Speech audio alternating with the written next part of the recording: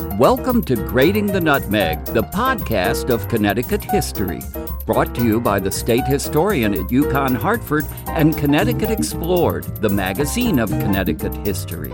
I'm Walt Woodward. This is the third in our series of talks presented by Connecticut's Old State House about Connecticut's Constitution of 1818. In this episode, attorney Wesley Horton, president of the Connecticut Supreme Court Historical Society, describes the debates that took place during the State Constitutional Convention. It's a good idea to have listened to the first two in the series, episodes 45 and 55. This episode is sponsored by attorney Peter Bowman. Find out more at bowman.legal and Connecticut Humanities. Good afternoon, everyone. Welcome to Connecticut's Old State House for the third in our series on commemorating the Constitution of 1818. We're delighted to have you with us today. My name is Rebecca Tabor-Conover. I'm head of public programs here at the Old State House. I'd like to thank our series funder today, Connecticut Humanities Council, for funding this series. I'm very pleased to introduce today's program, which is on the debates at the Constitutional Convention of 1818, some of which happened in our very building. Our speaker today is an old friend of the Old State House, Wesley Horton. Mr. Horton is a partner at Horton, Dowd, Bartsky, and Levesque in Hartford. He has appeared as appellate counsel, either at argument or on the brief in hundreds of cases over a span of 45 years, and he's participated in some of the most notable cases in the state, including the landmark case he successfully argued to the U.S. Supreme Court, Kelo versus New London, and the de facto school desegregation case he successfully argued to the Connecticut Supreme Court, Sheff versus O'Neill. From 1997 to 2007, Mr. Horton was the chair of the Connecticut Bar Association's Professional Ethics Committee.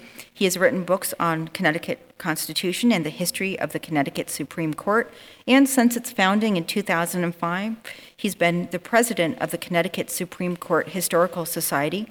Please join me in welcoming Mr. Horton. Thank you.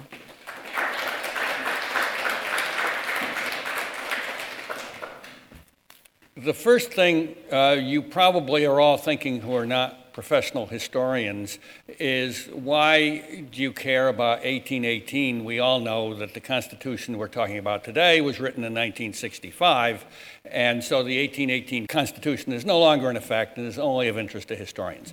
False. That's not what the Connecticut Supreme Court thinks.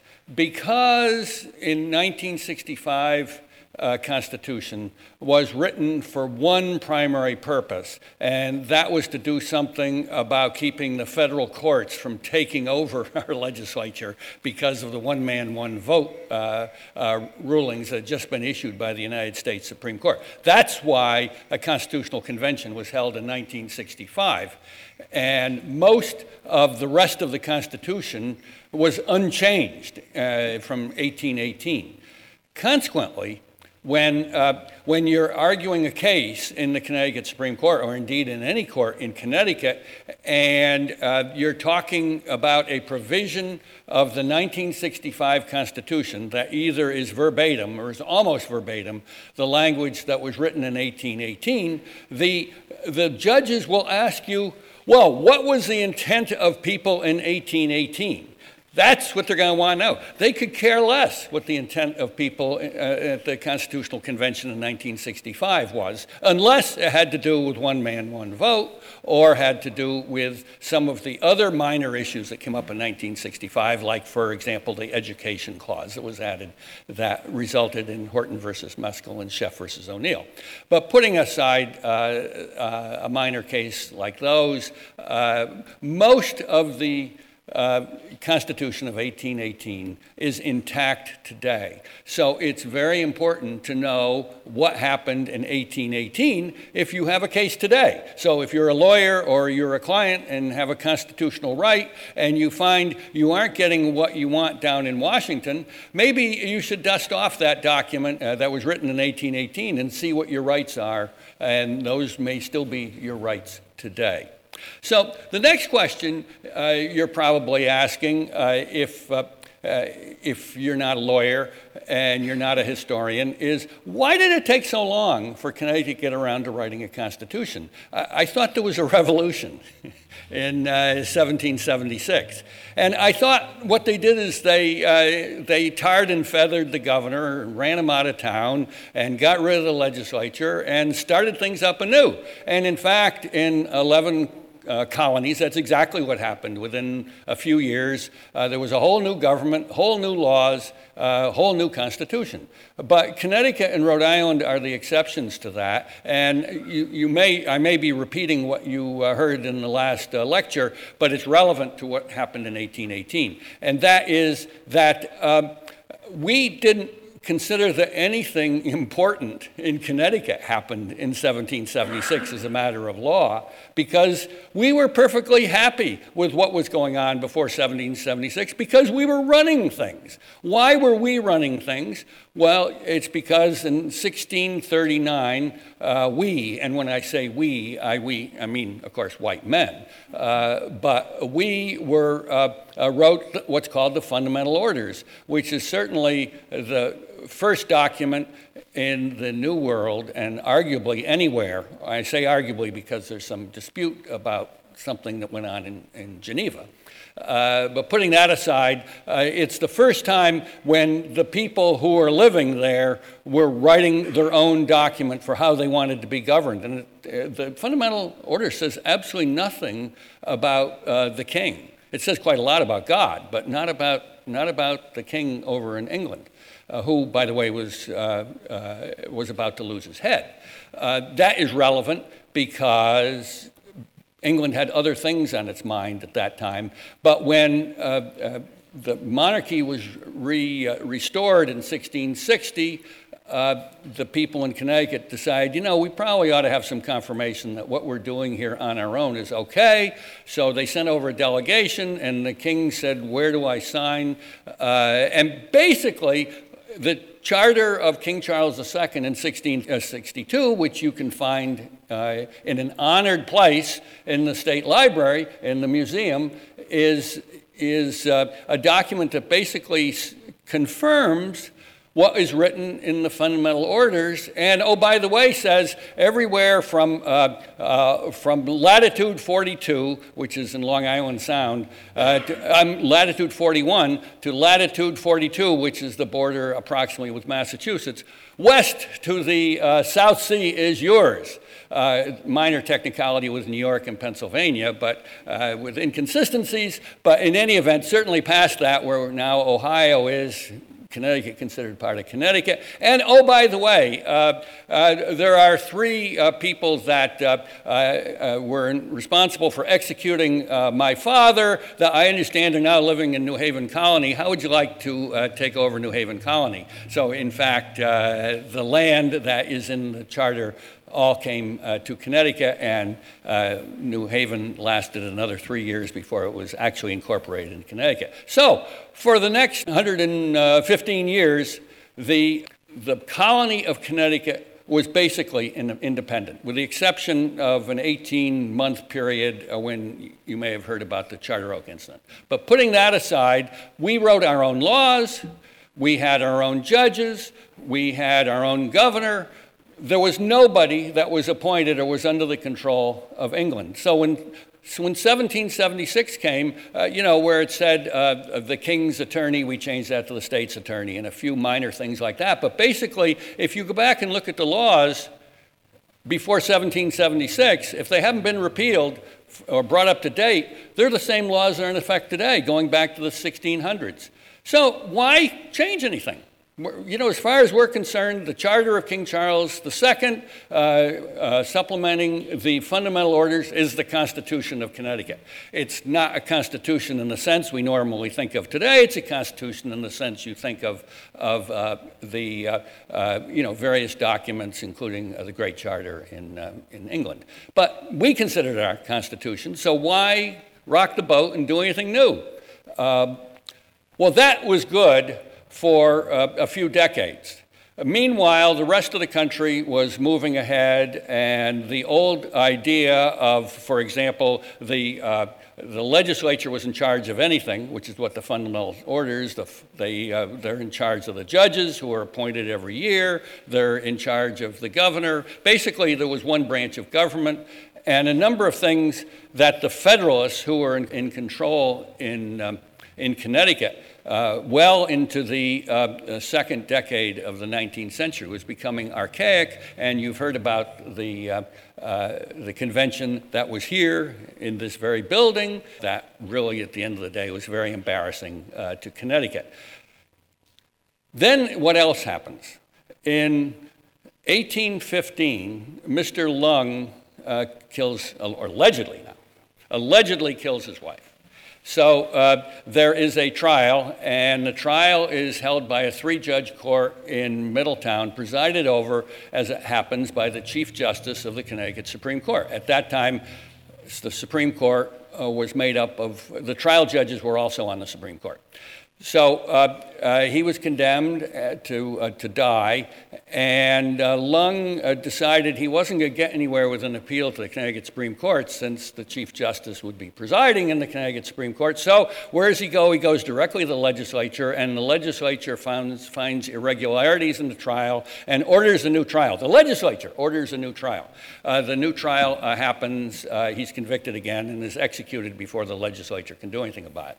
But meanwhile, the judges are outraged that the legislature would directly overturn a judicial precedent.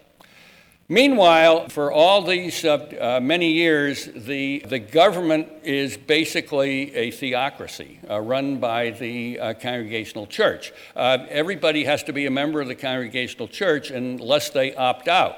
And they have to pay taxes to the church.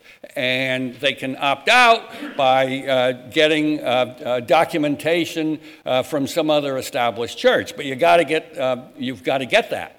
And so there are a lot of people that are outraged about that. And then there's a general outrage about all the property restrictions and the difficulty of people being, the limited, what was considered liberal in 1639 was not considered liberal by the 18 teens. So these three were the basic things that got and a change in government in the mid-18 teens, got a government in power that in 1817 said, well, maybe we should have a constitutional convention. And so this, interestingly enough, the Constitutional Convention was then held in the fall of 1818, and there were 2 delegates appointed from each town.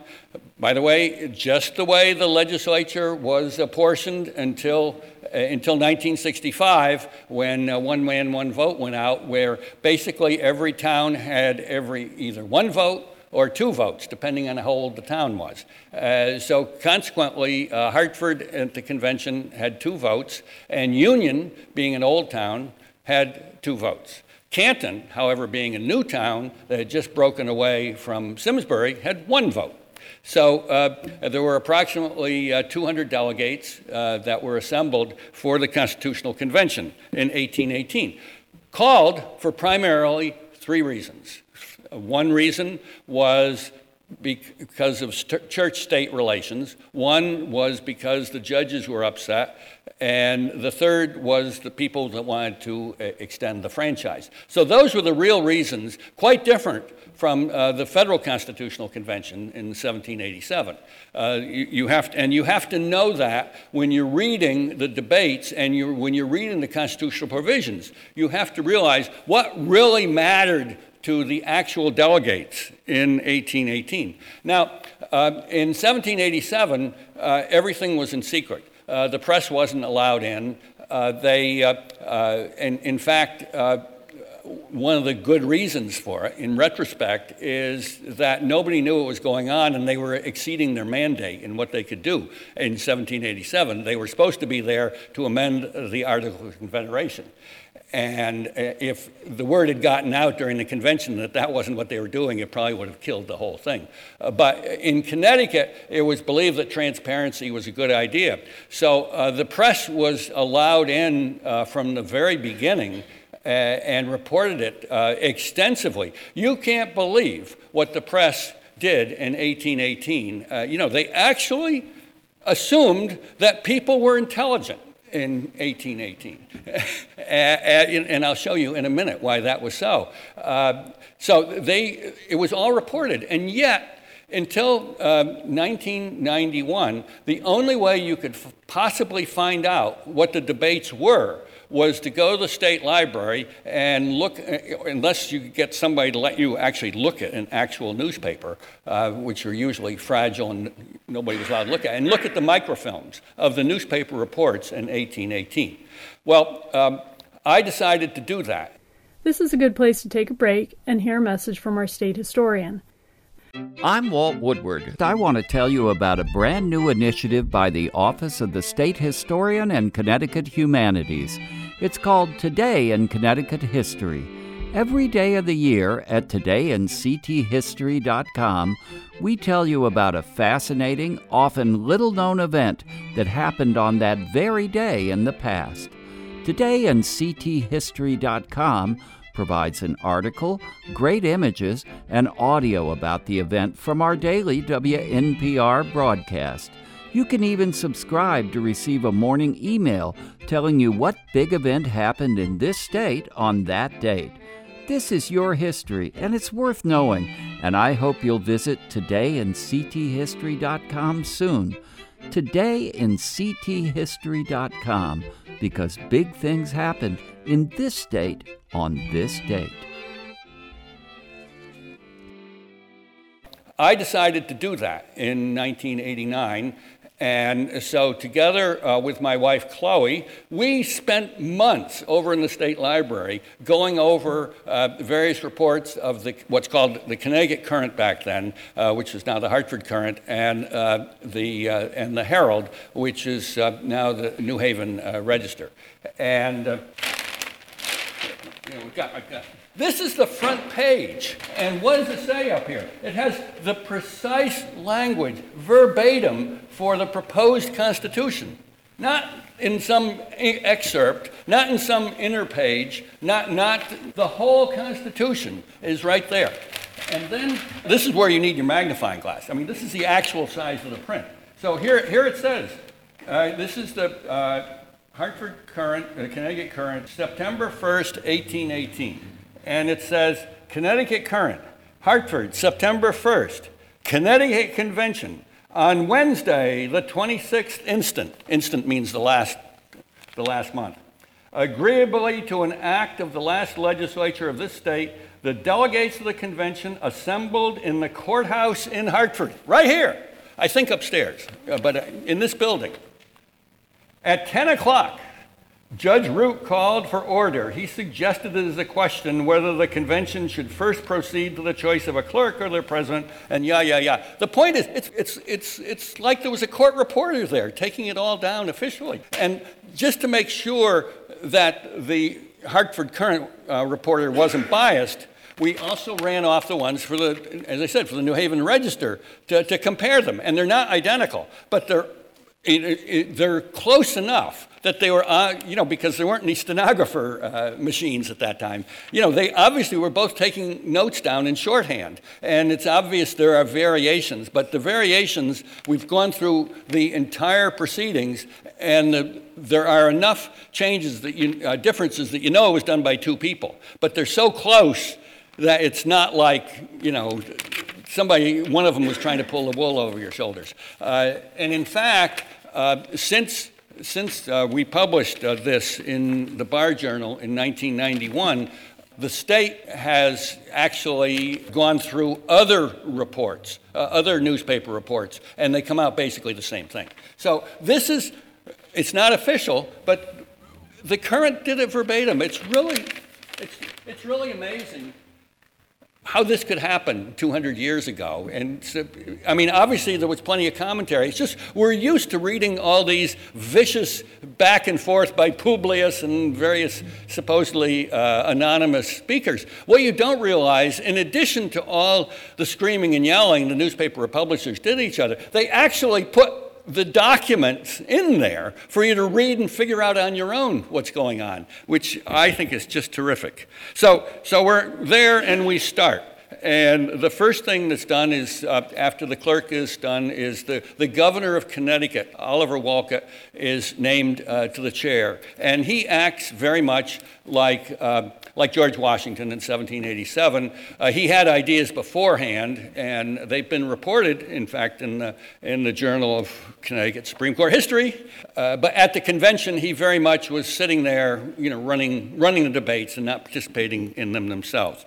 So the very first thing he does is he appoints a committee of 24 under a very prestigious leadership of Jonathan Edwards' son, who was a federal judge at that time, to write a Bill of Rights, a proposed Bill of Rights. And the next day, they come in with a full Bill of Rights. Well, investigative reporting was just as good in 1818 as it is today. The Current dropped the ball, but not the New Haven Register. The Current said absolutely nothing about except the report they came in with it. This is what the New Haven Register said. The committee ought to have told the convention that the above Bill of Rights is an exact transcript, word for word, from the Constitution of the new state of Mississippi. Passed in August 1817. It is rather unfair for our Constitution makers to plume their brows with other man's laurels. In fact, the paper was exaggerating itself because I examined it, and it's not word for word, but it's pretty close. There's no other evidence of where it came from, but boy, it sure looks like the Mississippi Constitution of 1817, which is not to say, oh dear, because I've traced the Mississippi Constitution back, and guess where you can get back to?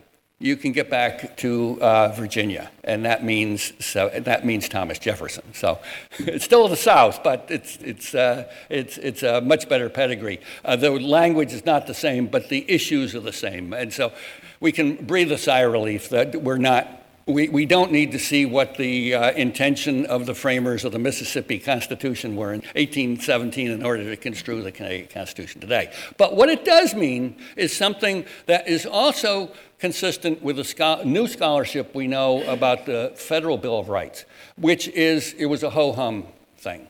That was not why they were there. That's not why the people were there in 1787 or 1791. It's not why the people were there in 1818, with the exception of particular things like religion.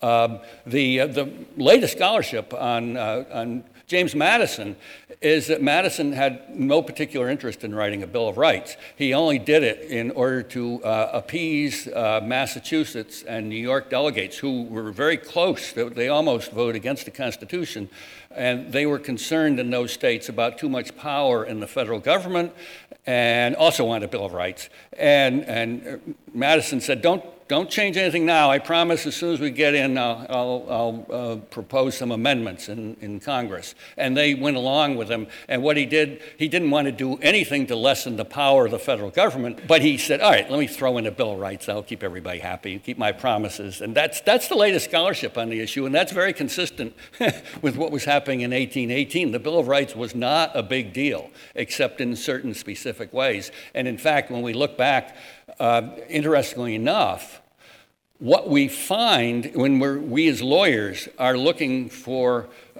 what can we find about the intent of people in 1818 concerning all sorts of constitutional rights that we're interested in now, what we can look at is not the debates. There isn't much there unless it's about religion. What you're looking at is what judges had decided before 1818 and then assumed, because certainly the lawyers in the convention, and a lot of them, would know what the judges had decided before 1818, that's probably a good indication of what the intent of the people in 1818 was, if they had any intent. That is obviously exact opposite of what you can do with the United States Constitution, because there was no government before 1787. So you can't look at what judges thought before 1787 to interpret the United States Constitution. It's quite different, because in Connecticut, you can look at what judges thought before 1818 to decide what the Connecticut Constitution means, because we had a government going back to 1639. So anything any judge said before 1818 is good, and you just never think about that. There's no such thing as looking at what a judge thought before 1787, because there weren't any judges, except possibly for the Articles of Confederation, but that's a very minor source. So while the Bill of Rights in general was not a big deal, obviously religion was. So there were actually 3 provisions on religion. And the first one was religious freedom. The second one was establishment. And the third one specifically had to do with disestablishing the Congregational Church. The first one is religious freedom. And here's what Delegate Treadwell says. He was a former governor, very old-fashioned Federalist. The last person you would think would say of the old Congregational order. And here's what he says.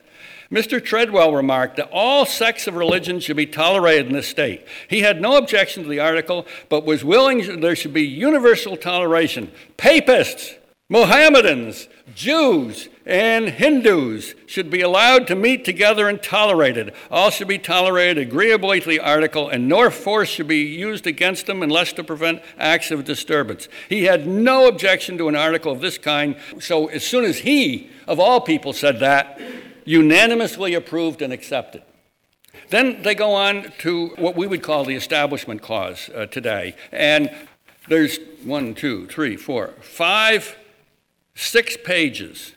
And then we come to Mr. Stowe, who was a newspaper editor in Middletown, who says, this question has been agitated ever since his memory, and he conceived this to be the only true ground, that the legislature have a right to legislate on all subjects relating to this world. If they step off of that ground at all and presume to legislate on the subject of religion, they carry the matter too far. I mean, there's all sorts of good stuff in here if you have a religious freedom of Establishment Clause case that you'll never find in the debates in Washington in the 18th century. And they go on and on about this subject, and nobody knows it's there. And it's all there as fair game, because many times there are cases under what is under federal law is the First Amendment that are turned down in Washington.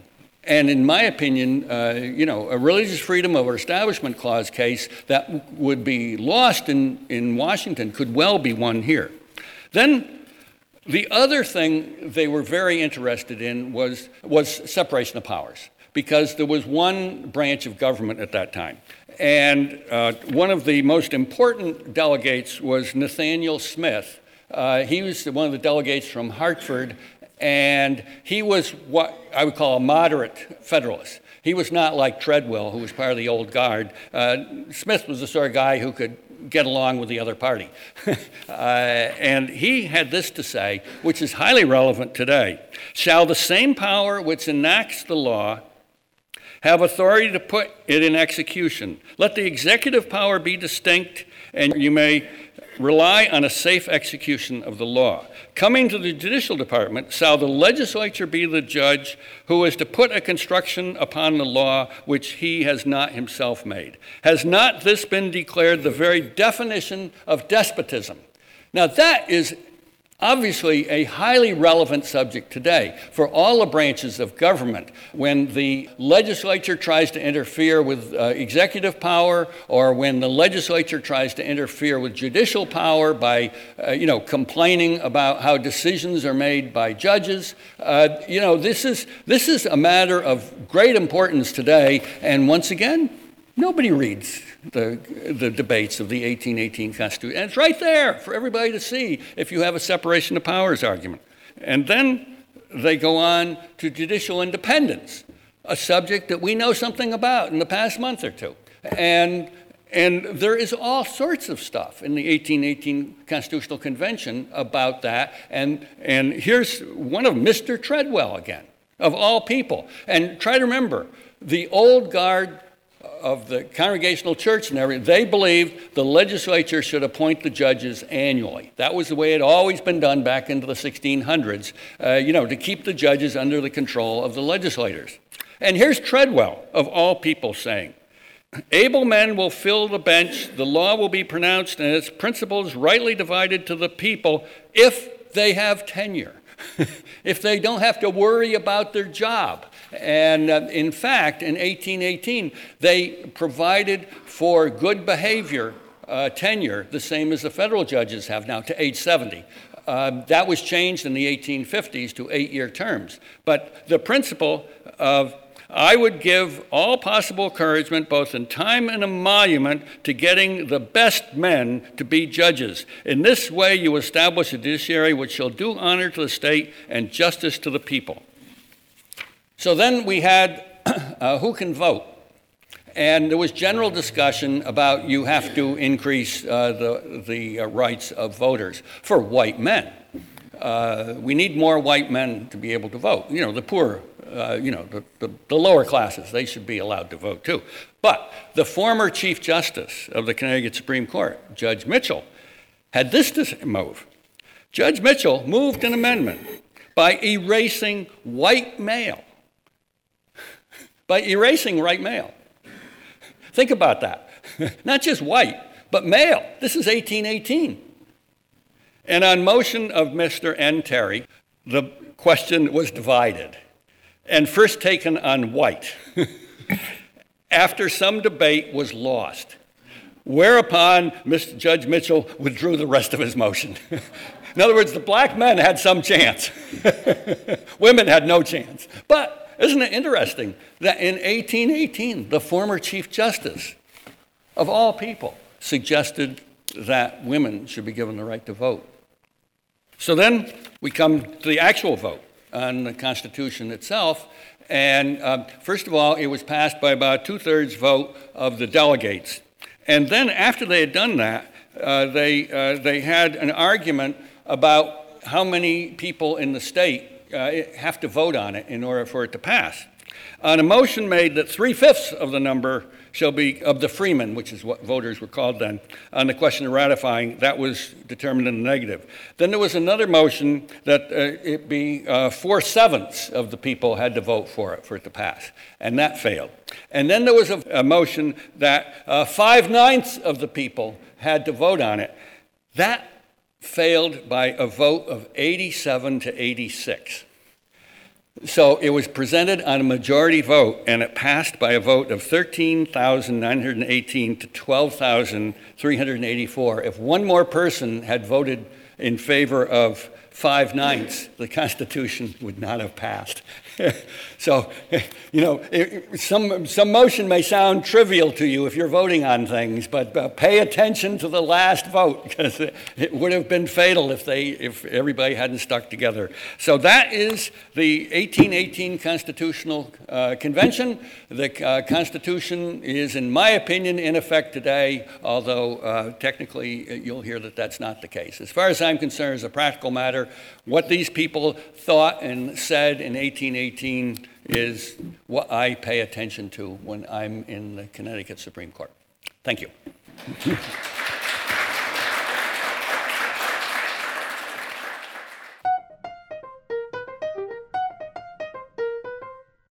Thanks for listening. We thank Wesley Horton and Connecticut's Old State House. This episode was produced by Elizabeth Norman.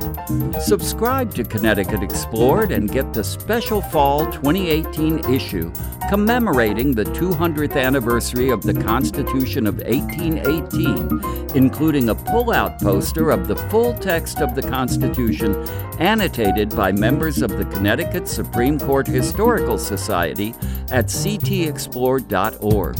Find a link to curriculum materials and further reading at ctexplored.org/Constitution. This episode was sponsored by attorney Peter Bowman, helping the seriously injured and holding distracted drivers accountable for their actions. More at bowman.legal. And Connecticut Humanities, co-publisher of Connecticut Explored, the magazine of Connecticut history. visit cthumanities.org. This is Walt Woodward, hoping you'll join us next time for another episode of Grating the Nutmeg.